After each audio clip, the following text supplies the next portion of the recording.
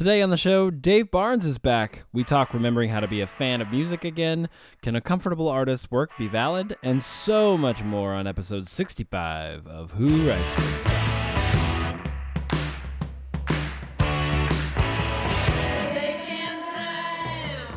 Hello, everybody. Welcome to the show. My name is Nick Flora. This is Who Writes This Stuff. Coming to you, as always, from sunny and cold, not always cold, but usually this time of year, Nashville, Tennessee.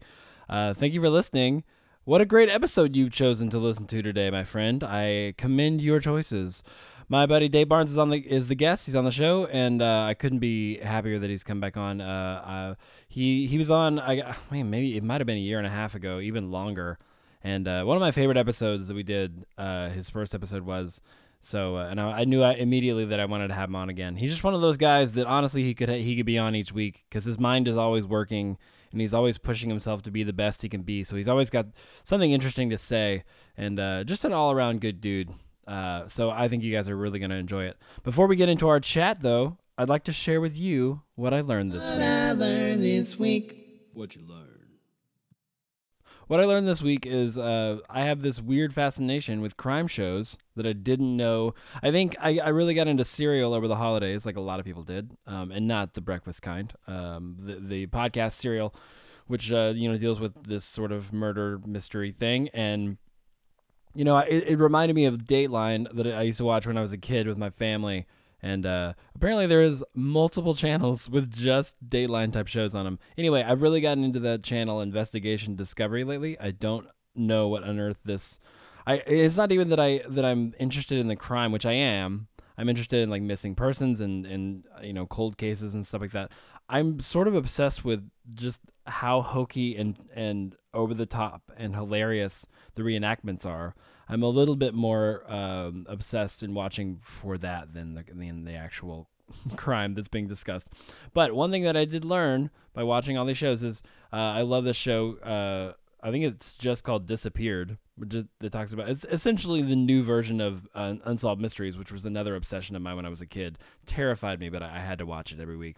The thing that I learned is that it's estimated 1.5 million people are missing, quote unquote, in the U.S., which means there are people who have disappeared but haven't been reported as missing, which is insane to me. It's sort of like you want to break up with this guy, but he's kind of annoying, but you don't want to be a jerk, and then he just vanishes, and you're like, I'm not going to question it. He's missing. I'm not gonna call the cops because they might find him. I don't understand why this is a thing, but that's baffling to me that somebody could just vanish and nobody is looking for them. So they're just out there somewhere, or not. I don't know. But Investigation Discovery is seriously taking over my life. I need to stop watching it before bed. That's all I gotta say. And that's what I learned this week. What you learned.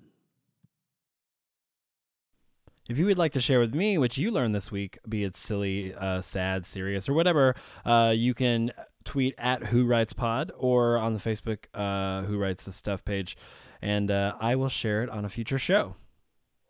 As I said earlier, Dave Barnes is on the show today, and we had a great chat. We sort of tried for a week to figure out a good time to do the podcast, and he was like, you know what? Why don't you just come over to the house and we'll squeeze it in between other sessions and stuff. And so I was like, that's totally fine because he's a super busy guy, so old school busted out the old Yeti Blue mic and went portable on this sucker. And so I went over to Dave Barnes' studio, which he affectionately calls Hittsburgh, which is amazing. We discussed that a little bit, and had a great chat. Dave has a new EP coming out February 10th called Hymns for Her, which is excellent. And we talk a little bit about that and his choice of doing an EP and just the breadth of his career and a lot of sort of where he's at right now in this season in his life and his career. And man, if you're a fan of Dave Barnes, you're going to love this episode. And if you aren't, or you don't know him that well, I think you're going to come out of the other end of this with a deep respect and maybe a little bit of fandom in there because he's an extremely intelligent, charming, handsome dude.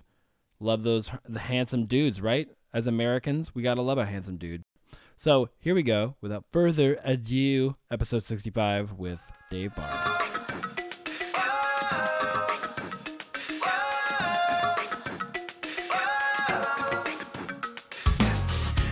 But thanks for inviting me into The realm. the realm. Do you have a name for your studio? What is it? Pittsburgh. And that is terrible. That's amazing. My friend named it. He told me that, and I was like, I don't know how you say no to that. I think I want a cool name for mine too, and I just got I got nothing. It's either got to come to you. I don't know. I feel like it's almost like a fake space until it has like a name. Yeah. You know, Pittsburgh. Yeah, he said that, like, literally my buddy came back here, and within 2 seconds, he's like, man, this is great. He's like, Pittsburgh, this is awesome. He's like, what did you just say? What did you just say? He's like, it's Pittsburgh. That's what you got to call it. I was like, and I will. That's the name. Like, let me get a giant sign commissioned. Oh, I know. Throw it in the front. And yeah, then I'll never have another hit. That's going to be the irony. Wait, did you guys just have your house in, like, a magazine or something? Mm-hmm. Was that a bizarre experience? Oh, my God. Yes. The funniest part is I paid, these guys to come and, like, because I mow the yard and keep it up and all that stuff. Yeah. But I was like, well, if we have this magazine come, we need to, like do it up. So I had these guys come and, like, de-weed the Yeah. And they did an amazing job just getting the yard really, and they never took a picture outside. So I was like, but it was awesome. It was like, it was really fun to sort of get the house all, clean and cool. And the girl who sort of helped us do the interior decorating came, and it's funny, like, all she walked in with was, this was like the biggest joke of me and Annie, because she's this good. She walked in with a crate of green apples and a really cool looking book and, like, one other thing, and we were like, are you not bringing anything else? She's like, no, that's all we need. And literally she went room by room and just kind of moves stuff around, moves some stuff from room to room, Yeah. and then, like, put those 3 things in each different places, and it was like, our house is the coolest looking house in the history of time. Yeah. Do you, like, print those out and put them around the house? Oh yeah, Just yeah, to that's do right. it? Yeah, I was like, where'd you get the apples? It will never. It will never look like this again. I was like, does it matter? I mean, when they die, do we just buy new ones? Because we always have to have them. Yeah. Or just get fake apples. Yeah, fapples. Fapples? Is that what they're called? Sure. That doesn't sound good. It doesn't. That's not a good Yeah, it's not. term. What are you working on now? You have this EP coming out, Yep. which was serendipitous that I was like, hey, will you come on the podcast? Oh, I know. I didn't know that was going on. That's awesome. What made you... Because I'm sort of going through this the same... Right now, too, I'm like, well, do I do another full length? It wasn't that long ago, but I feel like I need something out. What was the sort of conscious decision, to put out this Subconscious decision? Yeah, subconscious. Did somebody tell you in a dream? It did. I was listening Did the ghost of Yes. whoever invented the extended play? I don't know. Oh my God, yeah, whoever that was. Mr. Play? Yeah, yeah. And Kid? Thank you. Was it Kid and Play? Of in Kid Play? Play. Did he also give you a haircut in the dream? The high top fade, dude. What do you know about that? Well, yeah, what was sort of the Ain't impetus of gonna this? hurt nobody. I had that House Party 1 soundtrack and Just worked one? it out. No, I had 2. Yeah, That's yeah. the one I had. Because that's the one that had like House the Party hits. 2, weirdly enough, House Party 2 maybe better than House Party 1. When does that happen? Never. I can't think of another sequel that outdid number 1. Maybe Dark Knight? Yeah, that Probably better than Batman Begins. or Batman Benign, as I read it the first time. Ooh. I digress.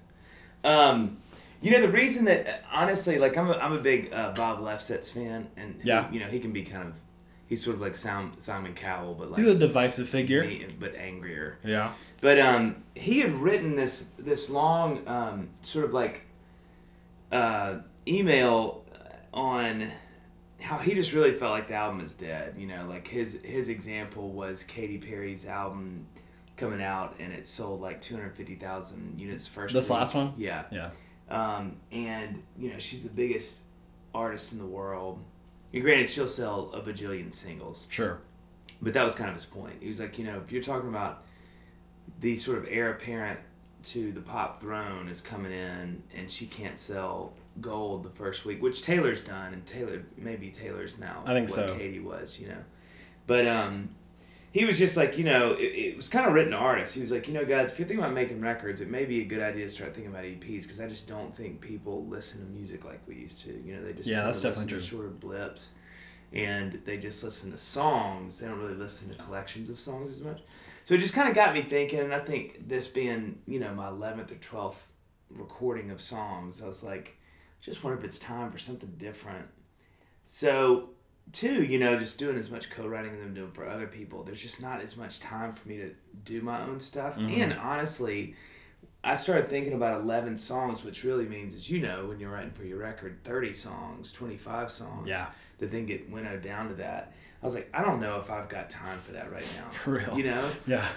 So I just was like, this seems like a good time to sort of take the risk and do. My plan is to do 4 EPs over the next couple of years, 2.5 years. Yeah. And sort of let those be little fun, not departures, because that's the scariest thing any artist can say. Right. But like having a chance to do a 5-song experiment that doesn't feel quite as risky as like a 12-song. Or whatever. That's true. Yeah. So I'm doing that, and it was really funny because I was nervous. I mean, I feel this way after every record, but after I put out Golden Days, I was like, well, I should probably just send the email out, tell everybody it's been fun, but I'm out of songs, and like I just don't have anything left to give. But I have that thought every time I write a song. I'm like, well, this is clearly the last one. Yeah, I should just tell everybody. Like, it's been a really good run. I mean, maybe not really good, but it's been a run. Or it's like a wounded jog. A limp. A limp at best. Yeah, so I'm excited. I feel like I haven't, I did one EP, 7 or 8 years ago maybe. Mm-hmm. And it seemed like people really took to it. And I think too, this one is it's really different from anything I've done, in the sense that like a lot of the stuff was written in like either open tuning or different tuning, and it's a little more moody than anything I've ever done. Yeah, like immediately when I heard it, I just popped it on when you sent it to me, and I was like, oh, like you're instantly like, I was just gonna do stuff around the house, listen to it, and you kind of like have to sit down and be like, oh, something else. It really was. It was like something else is happening here. Yeah. That I want to pay attention to. It was sort of like, because you can get that way with any artist, just be like, I kind of have a good idea what it's going to be, especially after 11, really, you're like, I think I know what Dave's about, but it was really like, not surprising in a bad way, but you know what I'm talking about. Oh, yeah. I feel like I'm like one step away from offending you. I'm like, I don't want to. No. But especially as aren't an artist, all the greatest compliments one step away from being really like not even a step, like a shift, like a one word, or a the away from being completed. Like it's an ellipses away. That's right. But you sort of, especially because being an artist, you sort of have to be like a hyper consumer of all things, and you file things away, and so you kind of have an idea. That's why I feel like we don't get to appreciate, in a way, not like whoa, wham, poor me, but we don't get to appreciate music the way that like most people do. And like especially like fans, I'm having to remind myself like how to be a fan. So you sort of have to like take a step back and be, if I'm being extremely hard on an artist or myself, I have to like be like, well, maybe back off from 100% to like 60%, and maybe that's actually where I am. Dude, so I thought about this exactly yesterday, Nick, when I was running, and I was thinking about, because I was listening to the new One Direction album. Yeah. As you do. Really great. Because I was like, I need something to run to, but I tend to run better when I'm listening to stuff I haven't, because it gets my mind off running, which I hate to do. Absolutely. So Words had actually told me, he's like, man, you really should check it out. It's a lot better than what you probably think it would be, which I love that stuff anyway. Yeah. But that's what's great to run really through because it has a consistent Yeah, that's beat. it. And Yeah. now everything's 4 on the floor, so it's like great. But I was listening to it and I was thinking like, this is one of those records that there's gonna be 3 songs I like immediately, and then if I listen to it again, I'll probably like 5, and then third listen I might even like up to 8. But then my brain went into like, why do I work that way? And I was talking to a really good friend of mine the other day because he was really beating himself up about how like being a professional songwriter, like you really lament that you can't enjoy music anymore. And I was like, man, this is how I think about it, and it's a little more gracious. It's that when you're a professional, your taste and your like skill set as you do it more gets better. So it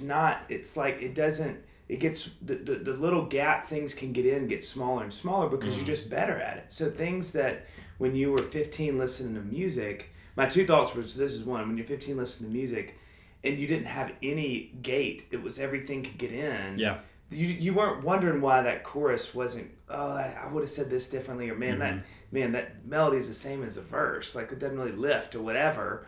But it's like it's just a job. It's a casualty of the job. It's like when you choose to do this, you're gonna lose that stuff that makes you just love anything, because you can't you can't turn that stuff off in your head. And every now and then something you'll hear and you don't realize you love it and you love it and it just gets through the filter. But it's just like, because we do this, you can't, it's like, I mean, I don't even know what the analogy would be, but it's like, you know, if you're a professional soccer player, you can't just go pick up soccer and have fun anymore, because you're used to playing with guys who read the game like you do and are as fast as you and handle the ball well. So you're just going to get frustrated when the first pass to you is 5 yards behind you, and that messes the rest of your game up. I think it's the same for us when you do it every day. You just get to a place where you're like, man, the stuff that used to be fun for me isn't as fun because I see it differently and I hear it differently. And I think point 2 is, like, I think the time that you consume most of the music in your life that affects you the most is from, let's say, 5 being pretty generous on the low end to maybe 23, 24. But I think the irony of that is that's also the time when you're experiencing most things for the first time collectively. And you're feeling everything. And so everything is a soundtrack. The first time you heard this was that girl you liked. The first time you got your heart broken. The first kiss you had was this one song. And then you went with all your buddies to that one concert. And so you're living life the most spontaneously in that to a degree in that time, and you're experiencing life in such a different way than you ever will again. So any music that comes in, it's so true. It becomes a part of that. 25 and up, your life basically for the next 75 years pretty much stays the same. Not to say you don't go to Italy. Well, you have a fully formed brain at that point. That's true. And so and so I think that's you have a reference point for, like, when things happen in your life, you're like, oh, this is like what happened when I was blah blah blah. Or at my last job, I got a paycheck every other Friday, so I know what this new. You sort of have it figured out. So so you're not experiencing new things anymore. And so my take on it, and the grace I've had to have for myself when I get really frustrated that, like, why do I listen to 100 albums all the time? And I never, and then, like, anything that's new just very rarely affects me. And it's like I've had to give myself the grace going, well, that's because, like, the reason I love that song is because when I heard it, I remember feeling this way, and it still makes me feel that way. Where, like, now it's just hard to find anything new that affects you because you're just kind of doing the same thing over and over, and it's not accompanied with an experience that was influential or memorable. Darling, let's take our cues from the clouds in the sky blowing by without a thing to do. No better way than wasting this day with you. We're alright, whatever may be. I got you and baby you got me. We're alright, whatever we do. You got me, baby, and I got you too.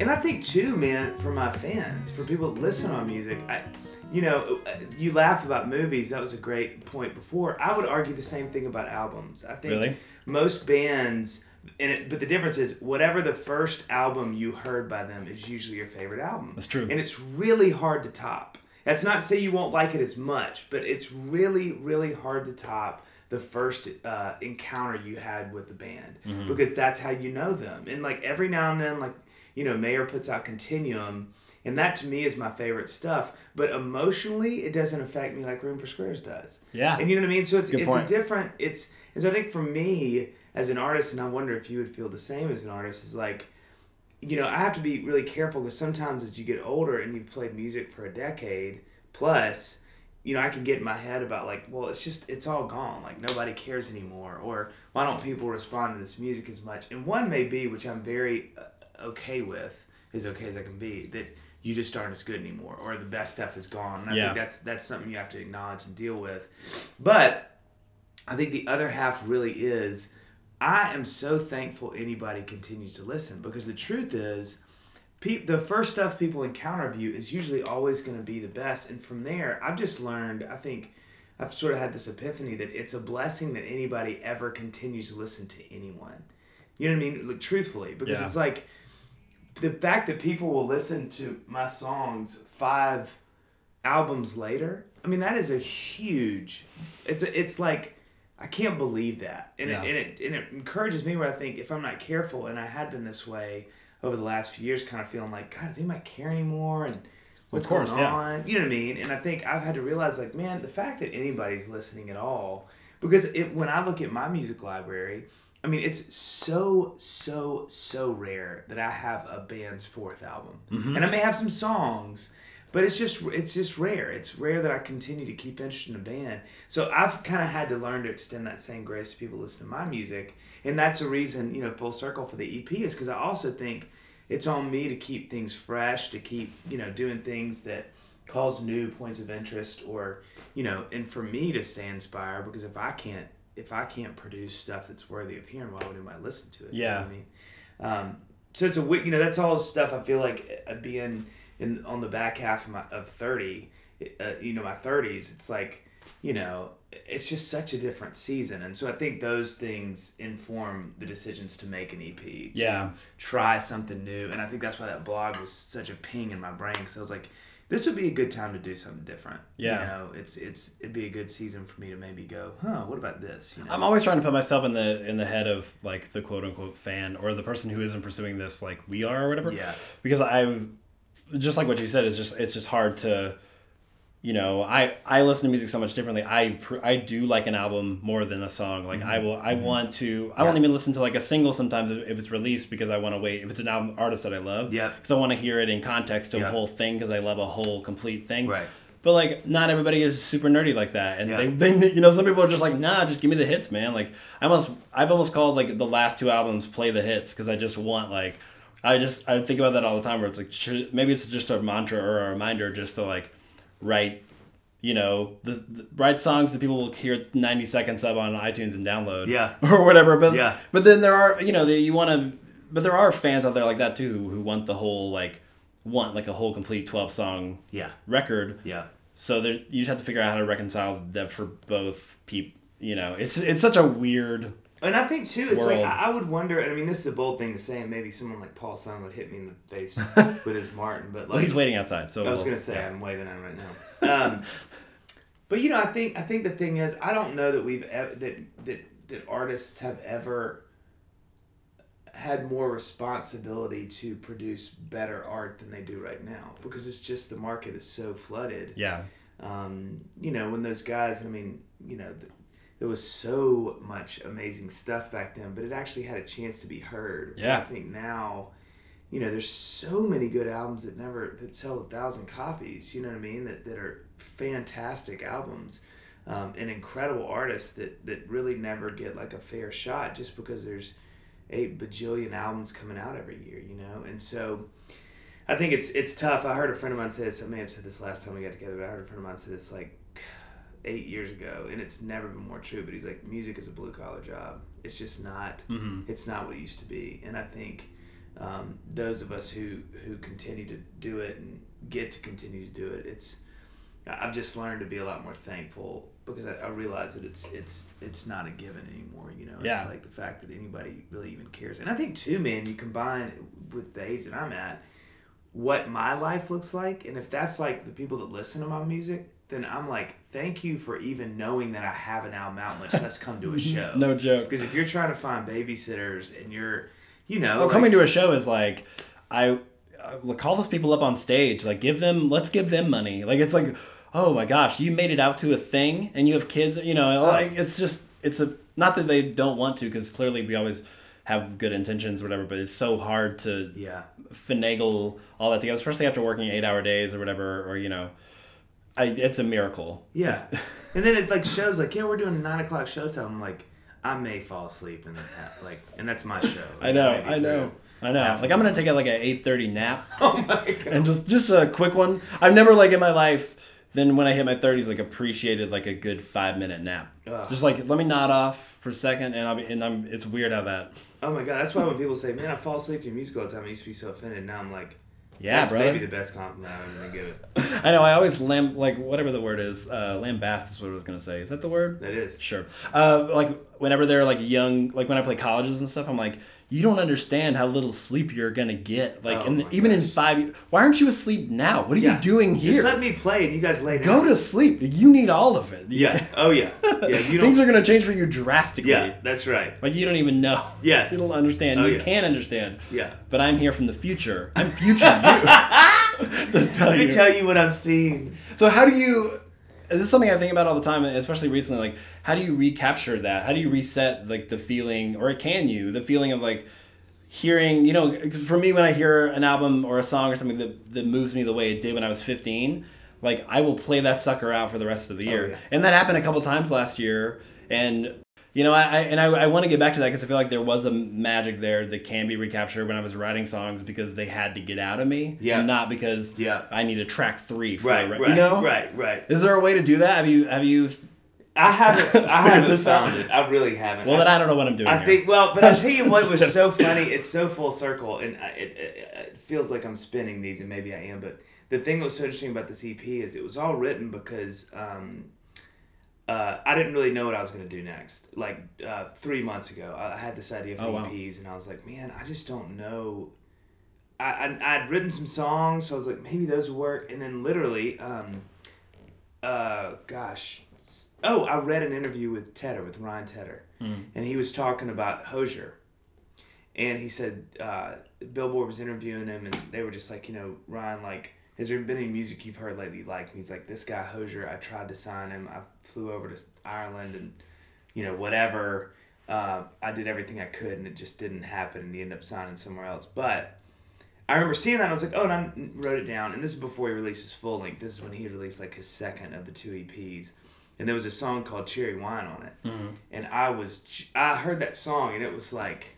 And I will say this, I think the good part, so the silver lining to feeling like a lot of music doesn't move you, is what I've found is when I do find something that does, it is like, it is a tidal wave. Like, if it makes it through, then it's probably going to, like, take me out. Mm-hmm. You know what I mean? And I listened to that song probably 20 times. I was like, this is stunning. Like, I couldn't stop listening to it. And so then I wrote this song called Headlights because I loved what he was doing guitar-wise, which if you listen to Headlights, you can definitely hear it in there. And man, it was like once I wrote Headlights, I had True North, and I was kind of like, then I had the idea for that title. I was like, man, what if it was called Hymns for Her? And then thankfully the song sort of just came behind that. But it was so cool because that was all from hearing the new song. Yeah. And I think what it made me lament, what it made me really sad about, was realizing that so much of my music is written from hearing other music I like. Summertime, midnight getaway. I was falling for every word you'd say.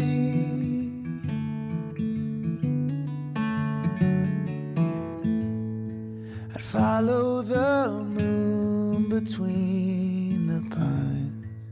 Every mile you were on my mind.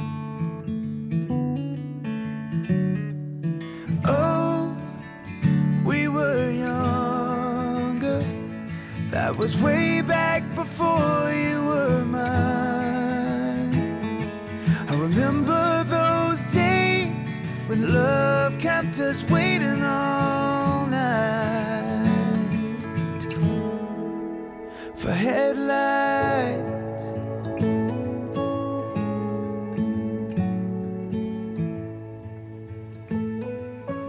So to answer your question, my suspicions are, because I haven't, just with life being like it is for this season, there's not a lot of time for it, is creating time to not create, but to intake. Like, to just sit with iTunes. And they have a couple new features that I actually really love I didn't know they had on iTunes. One of them is they have a feature now where any album you've bought, they kind of keep, and they'll say, hey, there's these artists that you bought are releasing new albums, or you didn't have this one, have you heard this one? And then they also have little song snippets in each genre of what's being listened to a lot. Mm-hmm. And that's kind of shortcutted my, because, you know, even, I mean, you know this, you may have done the same, but even 8 years ago going through iTunes was such an easier thing. Yeah. And now it's like you can, you you can get lost in 30 minutes and genuinely not know how you got to the album you're at and how to get out, you know. And so every 2 years they reset it, so like it looks completely different. And like I'm an old man, and I'm like I don't know I don't know how to search for. Just give me the search thing. And my wife going, Dave, that's not the iPad. You can't touch the screen. Dude, I feel you. So I think my suspicions are what I'm trying to do. I'll say it this way: what I'm trying to do is create more time for that. Like instead of having a day that I'm doing a co-write for myself once a week. Or I should really say probably once every 2 or 3 weeks, I'm trying to have an afternoon or a few hours where I can hunker down in here in my writing room and just kind of like... And what I'll do is I'll keep all my American songwriters and not read them on purpose until I have time to do that. Yeah. Just stuff that tends to sort of like ping, me or make me go, oh, that's interesting. Because the other thing for me is, and this is a weird part of my brain, but I want the environment to be that if I get inspired, I can write. So I purposefully won't listen to new music in the car. Mm-hmm. I want to listen to new music in environments where if it makes me go, ooh, then I can turn it off and grab my guitar or piano or whatever and write. Especially like artists that you love and you're like waiting. You're like, that's exactly every time I hear a record by that dude, it makes me want to write. That's right. That's the best when... That's right. I will say that too. Like just almost like an ice cream cone where you're like, I want to touch it, but I don't want to like... I want to eat this, but you do it ever so slightly. And it's sort of, I was that way. Like I bought this new Jenny Lewis record that came out last year, which I loved, and I knew I was going to love it, and I just sort of, I remember like buying on iTunes or something, and then it was like a pre-order download, and it automatically started in my iTunes, and I was like, no. I was like, stop, I don't want to hear it, because I know it's one of those where I'm going to listen to this when I go on a run, and then when I come back, I'm gonna be like, I'm gonna feel invigorated. Yeah. Because you can like manufacture those moments. Right. And you learn, the more you do this, the more you can do that. I have a friend who I love, and I've never done this, but like he'll buy a record and then wait until he goes on like a trip or something to listen to it, like walk around a new city or whatever to listen to this record. So every time he hears it, he thinks about that. No, that's trip. Brilliant. Yeah. I love that. And I was like, so now he, when he listens to, anything that can sort of invigorate different kinds of pleasure sensors in your brain. Well, what happens with me, which is hysterical, and I'm sure it's the same with you, is like I do, like, I know when I was listening to Lake Street Dive where I was in Nashville. You know what I mean? It's like I was getting on the Cool Springs exit when, and it's like, and so I think the White Bridge Target. Yeah, oh my God. But I think that's the thing that's so funny about that as you get older is it's just like, I think that's the work. That's a good way, like you're saying, is the work that we have to do is sort of protecting that part to make it, to still kind of keep it, for lack of a better word, holy. Like trying to keep it a special thing because it's just like it's so hard, especially with kids and life and everything, to have moments where you can still be affected, and to set the space for that, to like really protect that space, and that, I think that is one of the good things about being a professional is that like your spouse, like my wife, is great about that. When I'm like, hey, like I really need to go, she's like, I get it, you know? Or learning, it's like training friends, roommates, spouses, whatever it is. To like, we talked about this a little bit last time you were on, but like even though it looks like I might not be doing anything, I'm totally doing something. Right. You can't see inside my brain, and like it might look like I'm watching like a 15-minute interview with with Paul Simon on Charlie Rose, but like this is or whatever it is. Like I'm down on this YouTube rabbit hole for a reason. Yeah, I promise. Yeah, but that's hard because sometimes you're totally not. But but there are a lot of like. Don't always assume just because I look like I'm not doing something, Yeah. Because I have friends who are really bad at that, like artist friends who are like, you're not even, you weren't even at lunch today, were you? Like you were there physically, but like I saw, you weren't even paying attention. Yeah. There is a way you kind of have to like juggle the two. Yeah. It's just so hard to sort of be like, oh, I was working on my art, baby. I wasn't even. Oh my God. Yeah. Be like, oh yeah, okay, douche nozzle. Oh, like, no. Like yeah, like you. Well, and I think too, it's like, in that maybe that's what the book will be. But like I've laughed so much with a lot of my friends, and we may have talked about this last time, but just at the dilemma that like this, music has never been like it is right now, and everybody can say that since its inception. I mean, literally every 10 years you can say that because of the way it changes. But I think right now the thing that's been so exciting and really terrifying is for people that are my age and have been doing music for this long. There's no roadmap. The old roadmap that was the closest thing we had, which was the label route, has gone away for pretty much all of us. even those of us who are on labels aren't labels anymore. Yeah. But we're still making viable music to a degree, and that's monetarily keeping us afloat. Yeah. And so there's no like older 15-year-old 10-year older friend that sits down and goes, hey, like even Emerson Hart, who's a dear friend of mine from Tonic, Emerson and I had a conversation about this where I was kind of like, so what do you see up there? And he's like, no, there's no up there. I'm literally next to you, just hacking away like you are. Yeah. Because even him who's in a band who was multi-million selling. Oh my gosh, hits, you couldn't get away from that. He's still doing the same thing. He's still in there just kind of going, man, every year looks a little different than the last, and I'm just glad everything continues to keep going. But there's no trajectory of the Billy Joel, Paul Simon. Right. There's none of that where it's like you're James Taylor, you're still making records into your like 40s and 50s, but nobody really cares, but they do buy them, but they want to hear the hits. Like that's not going to really be my life, you know? And so it's fun. Are you okay with that? Yeah, that's a good question.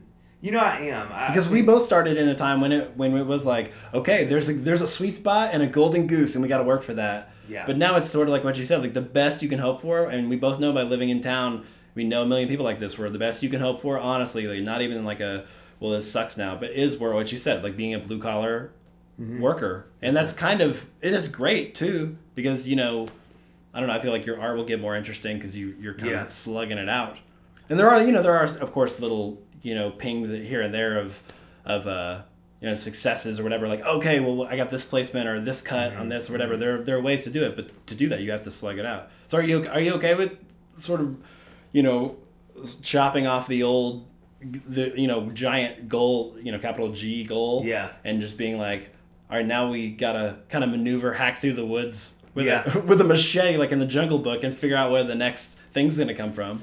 Or does it stress you out? So there's this quote. No, that's a really good question. There's this quote that I heard like when I was in college, and I think about it probably almost once a day. And the quote is, "You'll never be tomorrow what you're not becoming today." And so I think of that more retrospectively, meaning you are where you are because even at the subliminal level, you made decisions to be there. So, and sometimes something comes in, like you didn't have what it took to get somewhere that you really tried hard for. But I would argue that's probably not the majority of the story. Like, a lot of the times we are where we are because we get to a crossroad and we choose right. And then once you go right, you've gone right. You can't go to the left, And so I think, for me at least, those times, and it's not really a big deal anymore, but, I think 3-4 years ago, and I was kind of like, man, that whole comparison thing and thinking about why certain people were some places. One is always talent and just, wondering if you had that or have that or why you weren't there. But I think more for me, I found so much comfort in knowing, I love where I am because I wanted to get to where I am. I never wanted, like if you had really asked me in sincerity if that's what I wanted, I really didn't want it. I didn't want the busyness. I didn't want the fame. Now that's assuming that I even had a fifth of the talent to get there.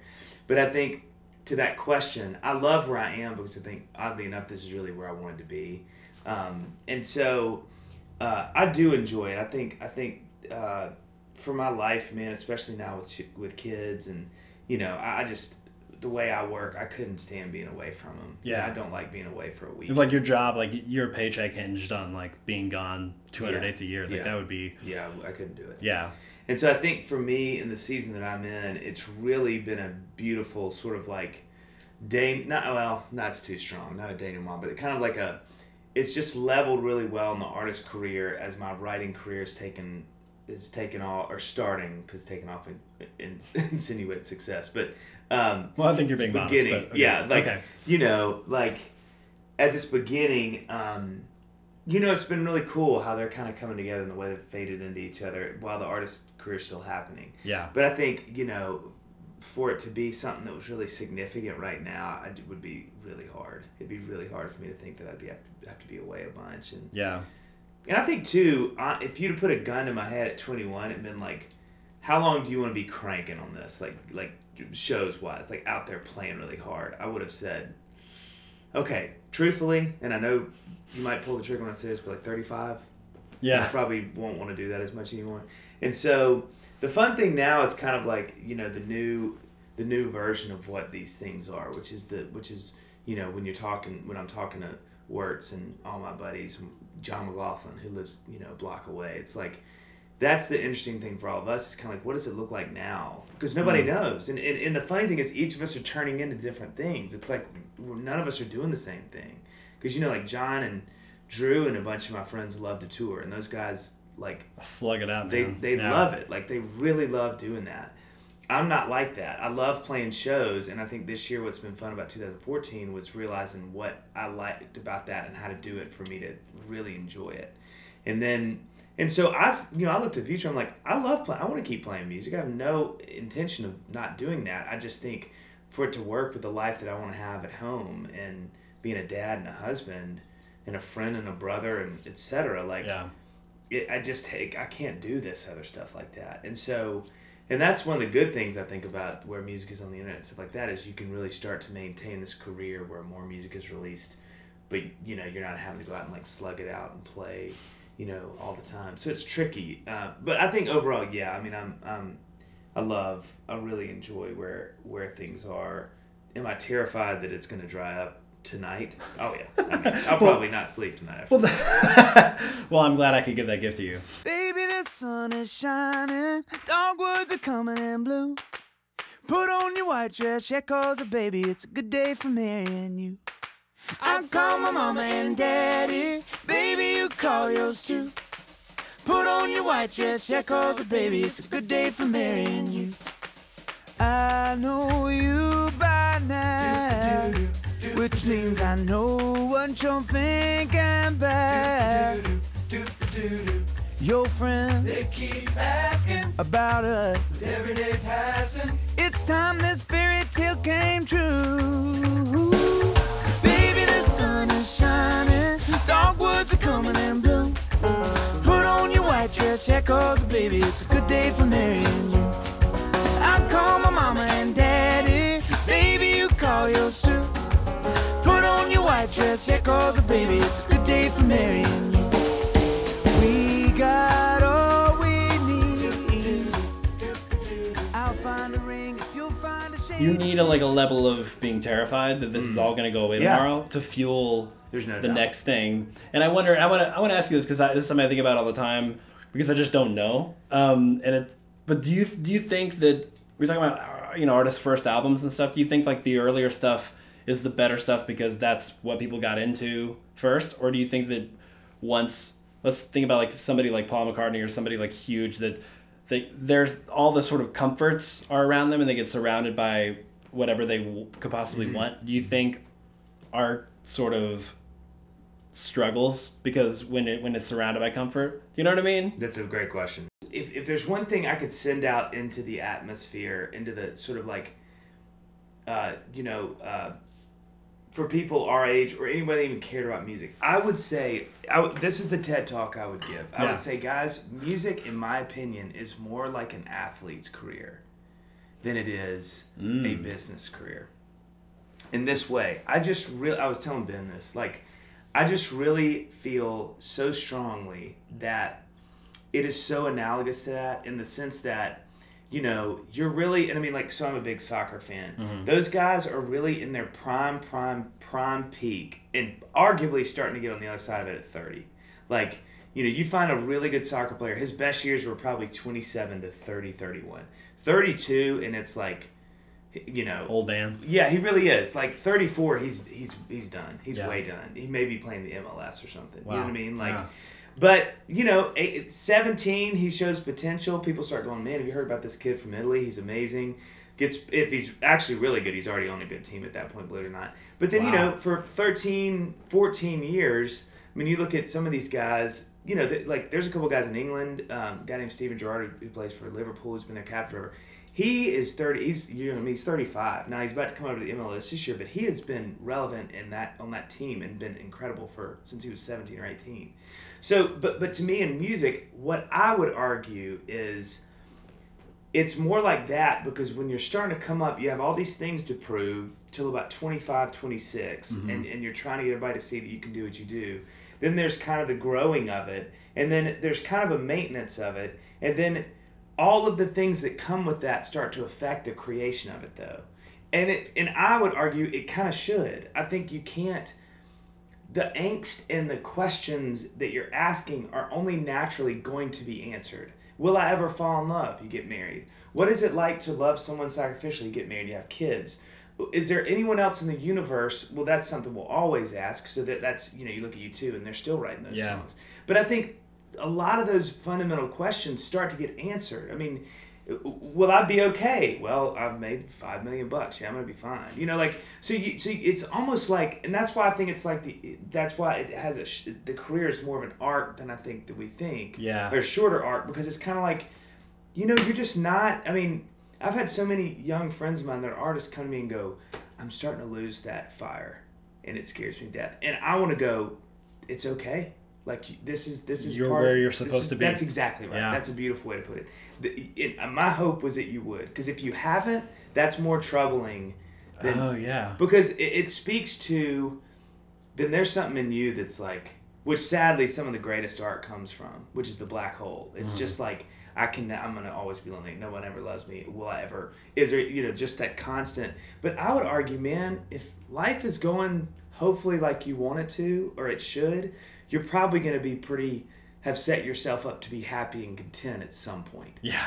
Hopefully. Yeah. You feel loved, cared for, safe, provided for. You're not hungry, and you got a roof over your head. You know what I mean? You're loved. And then you have to start pointing the camera outwards a little bit. That's right. Because if you look at like Springsteen was sort of off the radar for a while. People kind of forget that because now he's this iconic, like it's the coolest thing in the world to say you love Bruce Springsteen. But there was a period there, mostly in the 90s, where it was like he was old man music, I remember my uncle telling me about The Ghost of Tom Joad in Nebraska, and I was like, dude, I don't have any interest in it. And now those albums are incredible. Yeah. But and then 9/11 happened, and he writes The Rising. Yeah. And it's this amazing record where it's like, but I feel like it's really important to sort of look at the world around you, because if you keep looking inward, I mean, interesting things are going to happen to you. I mean, I said this on the podcast not too long ago, I think it was with Andrew Peterson or something, we were both talking about I didn't know that I would view this point in my life this way now. When you're 25, you're like, well, this is it. All the interesting stuff's over with. I'm just going to coast on in. Yeah. I'm going to have kids. This is it. It's basically, copy and paste from here on out, day in, day out. Right. But that's not the way it happens because you let go of some things. You hold on to some things, whatever it is. And, but if you're so surrounded by no, I'm set financially. I don't really have... all my relationships are sort of boxes are checked. I feel like a lot of the artists that continue to create interesting stuff, in my opinion anyway. I feel like Paul Simon, last couple records he released were maybe some of the best in a lot of ways, which is amazing coming from that guy. But I feel like you have to sort of point the camera out and be like, what's going on in the world out there? Yeah. And that might not always be the most interesting, because it's more interesting in personal, a lot of it, to hear people say I and me and I've been through this and but maybe that's the answer. I'm always thinking about this because it bums me out that artists that I love are they're hitting this point where I'm just gosh, I want them to release that album again that hits me the same way that the first time I heard them. And maybe it's the George Lucas thing where nothing will be as good as that first Star Wars because we didn't have a reference point. That's beautifully. I agree with that though. I think you're right. I think that's one of the more concise ways to say that is once you have a reference point for someone's music, it's just hard to reorient or put a true north on a map that's already got it. You know what I mean? It's and I think that's the trick. And I think for me, and it's it's all these questions you're asking, Nick, that are so great. And I think I'm asking myself is okay, how do you make music in a season where you're content and where you are really happy and thankful? Yeah, how do you do? And so I think, I'm encouraged by every now and then hearing a song that rocks me. But I think there's a diligence to, and that's the thing I have noticed with these interviews with artists that I think continue to make compelling music, is they work. They are doing the job to go, I'm going to sources that give me inspiration, and I just work to stay at them. And I think that's the thing in artists that really is a difference between people that enjoy it and people that really this is a part of me. This is a lung. This is this is who I am. A huge part of my identity is wrapped up in the creation. And I think, that's the real question for I think a lot of us we get older is because I think a lot of me and my friends are kind of going, I don't know if I'm like that. I mean, I think I am, but I don't feel as compelled to do that. And I've seen some of my friends don't do it anymore, and they're super happy not doing it anymore because I think they went, I've said what I needed to say, and that's not a part of me like I thought it was anymore, and I want to do this now. And I think, you know, it's like, dude, that's awesome. And I think then there's some of us kind of like, no, I still feel it. I don't know how long I will. And there's some of us that'll last forever doing it, and then there's some that may not. And I think for me, those are the questions. I just don't know. And I think for me, the work that I'm trying to do is like continue to go back to the places that continue to make me feel something and seeing if they still compel me. And then if they do, it's like, yes, you know. But I really would argue, I would argue that there is something that's very healthy about kind of like you do your career and you at the end of it you smile, and then, you know, if you're really great, you get to play those songs for forever. And like James Taylor, you may make a record now every 7 years. But, you know, it's like he's probably happy to go play those songs and have a good time knowing that he loves those songs, whatever. But because when he cranks out, you know, You Got a Friend or whatever, the place explodes. Oh, yeah. And how can you not love that? Yeah. So, you know, and I don't know. I think it's going to be a fun sort of, as we all continue to make music, figuring out like what that looks like and how to make it in ways that still are interesting. That's my biggest fear. I mean, somebody asked me that not long ago. They were like, you know, assuming you have perspective, is there anything that you have that really terrifies you? And I'm like, I just know every now and then, you know, you get that album by an artist and you're just like, what happened? You know, it hurts. And it does, and that's it. I don't know why terrified of that. I take that stuff personally, and I think it's just because I have personal experiences with it, you know? Yeah. And like I always go to Counting Crows because Counting Crows had like that first Counting Crows record had such a profound impact on me. Like Round Here might be my favorite song. Like it's the one that, but it just, and I'm like, why is that my favorite song? Because I don't really write songs like that. But there's a, you know, I think because I heard that song on a band bus in 8th grade, and a girl didn't like me that I was in love with, and I heard that song when she was like 6 rows back, hanging out with some dude that, you know, in the seat that I didn't like, and I heard that song, and he sang She's Always on My Mind, and I was like, I felt it more than I've ever felt anything in my life, and like I was like, well, this is gonna be it for me, you know. It just like formed a little nudge in my brain, like, well, this is me, you know. And so when I hear like them putting out stuff that I feel in my, you know, my own opinion is mediocre, I'm like, oh, but you used to do this, but maybe I changed, and it's okay to like be like, I love Counting Crows up to a point, you know. It's saying like, you know, and not disparaging anybody who's still, you know, there might be a teenager now who hears something off the last record and is just like, oh, but the way he's saying that, you know, it doesn't discount anything that they've done. It just might be that we both. This is so you know, the thing that I wonder is this. It's like I this is another thing that I want to send out into the atmosphere, and more really just from my brain. I'm like, I wish that there was a way that we could program our brains to be, and I mean this from myself, to be thankful for what you get from artists as opposed to expectant. Because I think, I mean, it's like if you're Adam Duritz, I think you have every right to be like, how the heck do you think I could write Round Here again? Are you kidding me? Yeah. And so I think for me, that's true. That's the dynamic that's so interesting in music, is that we keep going back to these people going, hey, give us this thing you gave us before. And it's like, here's the humor. If I do that, it only dilutes the thing you loved, and then you're going to get mad because me trying to do...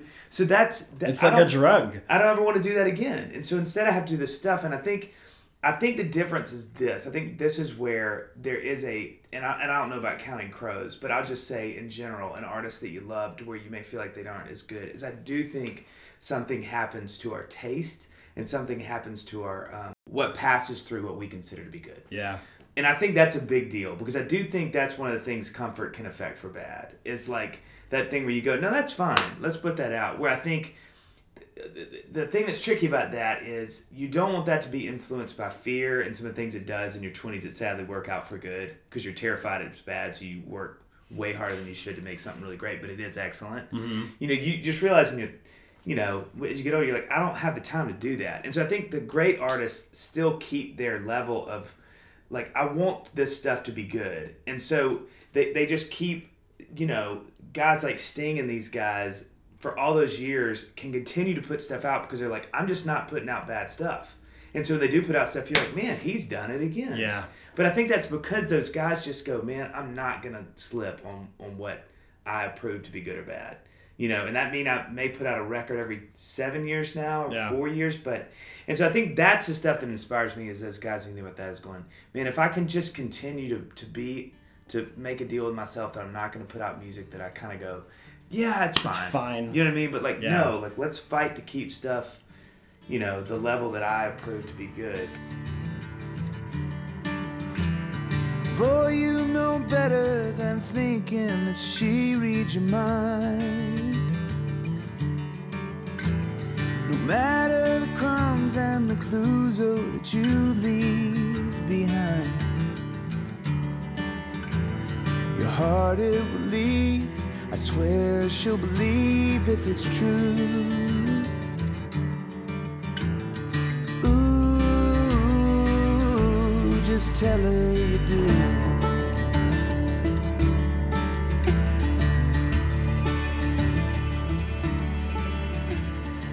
Well, I'm gonna wrap up because I don't want to. I have a few questions at the end. We do a lightning round Oh, yeah. to wrap it up. So you can answer these as fast as you want, but I'm gonna shoot questions at you. Let's do it. Like a potato gun. Do you? That would hurt. It would hurt. Do you have a surprising musical influence that people might be shocked to hear that Dave Barnes is influenced by Shaka Khan? I don't know. Oh, I love Shaka Khan. No surprise. Who would be the you just We know yourself. Dave. Golly Moses.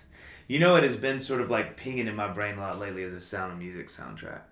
No way. That and Mary Poppins. Because I think I watched the movie. the Mary Poppins movie. Yeah. And I was just like, man, these melodies are undeniable. They are so good. It's super fun to watch those guys. I know they didn't write it, but the acting like they amazing. It does put you in the room of like, oh yeah, these are songs that two dudes wrote at a piano. Yes. Like, I don't know what I used to think, like if Mickey Mouse wrote them or whatever. I mean, you kind of did. But that stuff, I've found myself more lately, and I've been on a Beatles kick, and that stuff to me is very analogous. Like, it has a lot of that sort of really cool, crazy melodies that you're like, they sound like they just came out of the space. I can't think of anything. That's a good one. If I think of anything, I'll let you I know, it's such a weird question. What do you associate with the name Keith? Richards. Nice. Okay. It's been urban every other time. I love the name Keith. I explained it in the last episode, but like Keith is like you don't see a lot of baby Keiths anymore. I love names that have like a timestamp on them. They're my favorite. I'm like, yeah, meet our baby Keith. Do you have who's your first celebrity crush? Oh man, Heather Locklear. Nice. Like, I thought of this the other day. I didn't have any posters of like girls up in my room. But I remember People magazine did like the most beautiful people, and it was probably like 91 or something. Yeah. And I remember being like little adolescent Dave going, I want to put that up on my wall. Yeah. And my mom was like, that's Really? interesting. Well, She's like, well, she's definitely pretty. I was like, yeah. And thankfully, it was the most pure, innocent. Sure. I was just like, I Of just her think face. she's really pretty, and I like looking at her. Man, remember being young and like faces were all you needed? Oh God.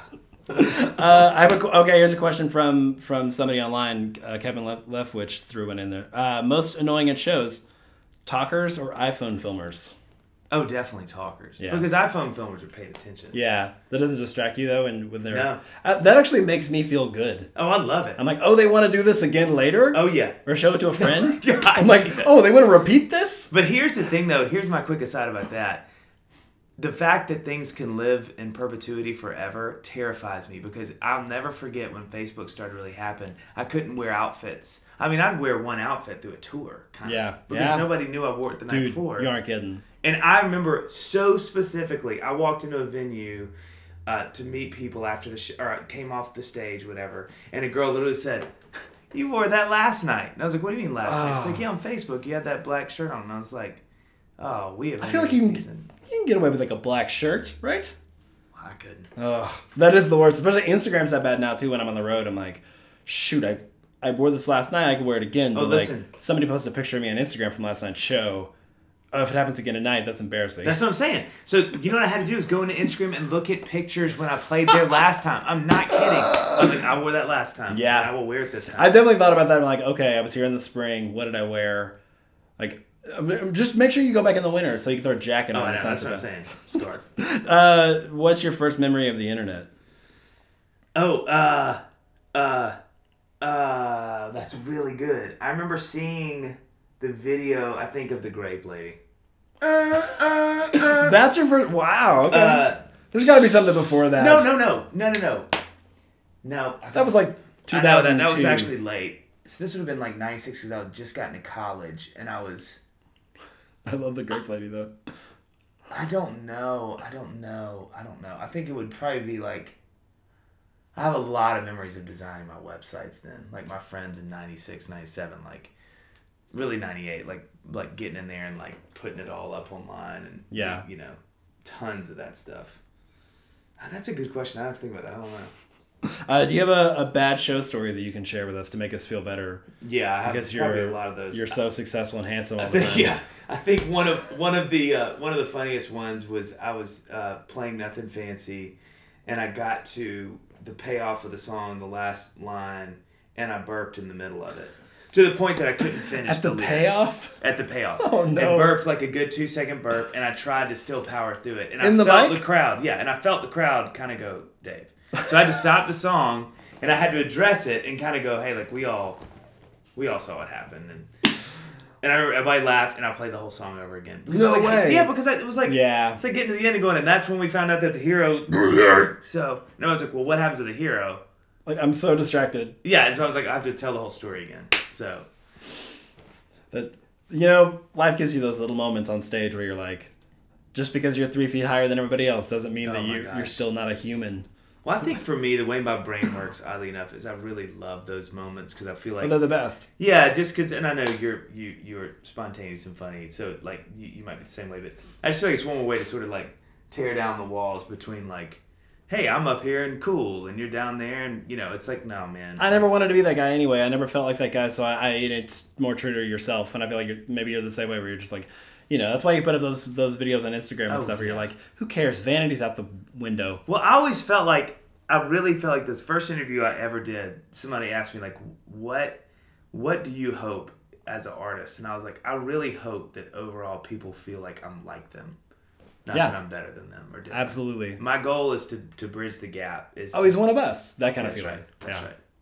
Somebody told me one time, and I thought it was genius. He said, it's so true. The biggest compliment, he said, this friend of mine was in a band, he said, the biggest compliment I think I can ever get is that after the show, somebody wants to eat with you.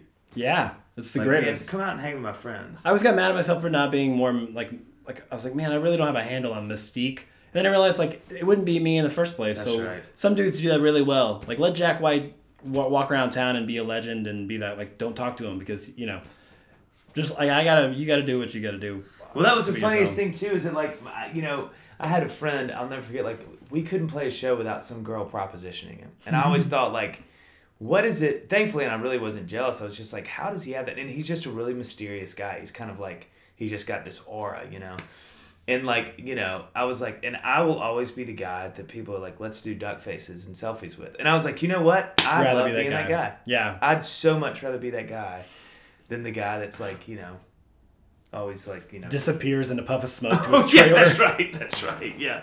Well, Dave, thanks for having me over and doing the show. Yeah, thank you. Number 2. Yeah. You did it. That's it for episode 65. You can check out Dave Barnes' new EP, Hymns for Her, out February 10th, 2015, as well as his upcoming tour with Matt Wirtz. All dates are available on DaveBarnesMusic.com. Make sure you check in next week. One of my favorite episodes we do annually is an all movies podcast. Jeff Houston and I are going to talk our favorite movies of 2014, as well as all the hoopla surrounding the upcoming Academy Awards. I am super excited about it. So thanks for listening. Episode 65 in the bag. So for that, and who writes this stuff, I'm Nick Flora. Now go do something creative.